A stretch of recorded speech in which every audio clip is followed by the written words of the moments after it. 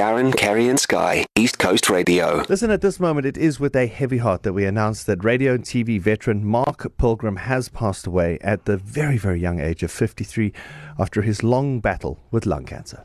I like to use this analogy that, and it's happened more than once. If I'm walking through a shopping mall, let's say you're walking towards me and you've got a partner with you. If you nudge you see me and you recognize me, if you nudge your partner and go, hey, there's Mark, and you don't say a word to me as we walk past, I'm generalizing, but there's a good chance you know me from TV. But if you see me and you nudge your partner and then you actually go, hey, Mark, how's it? That's probably because you're a radio listener. Radio is a lot more intimate than TV. The late Kevin Savage, I learned a lot from him because he was like the father when I started. I believe there's 3 ways you can talk to a listener. You can either talk at them, you can talk to them, or you can have a conversation with them. I try and have a conversation with my listener. I can't always hear what you're saying back.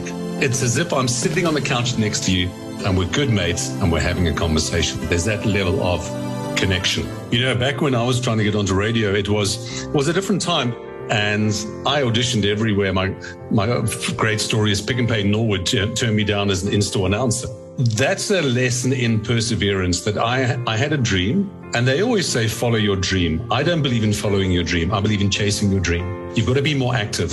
It's not going to fall in your lap. So it took many, many years. I've got my rejection letters. They're my battle scars. I'm very proud of them, actually. And I think as well, no matter how good you are or how good you think you are, you still have to be in the right place at the right time. That door has to be there to open. And I had to just keep knocking on the doors because I was knocking at the wrong time.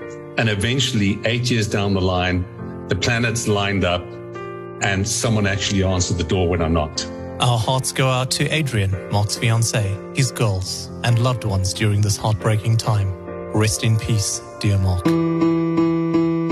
This goes out to Mark Pilgrim. This is his favorite.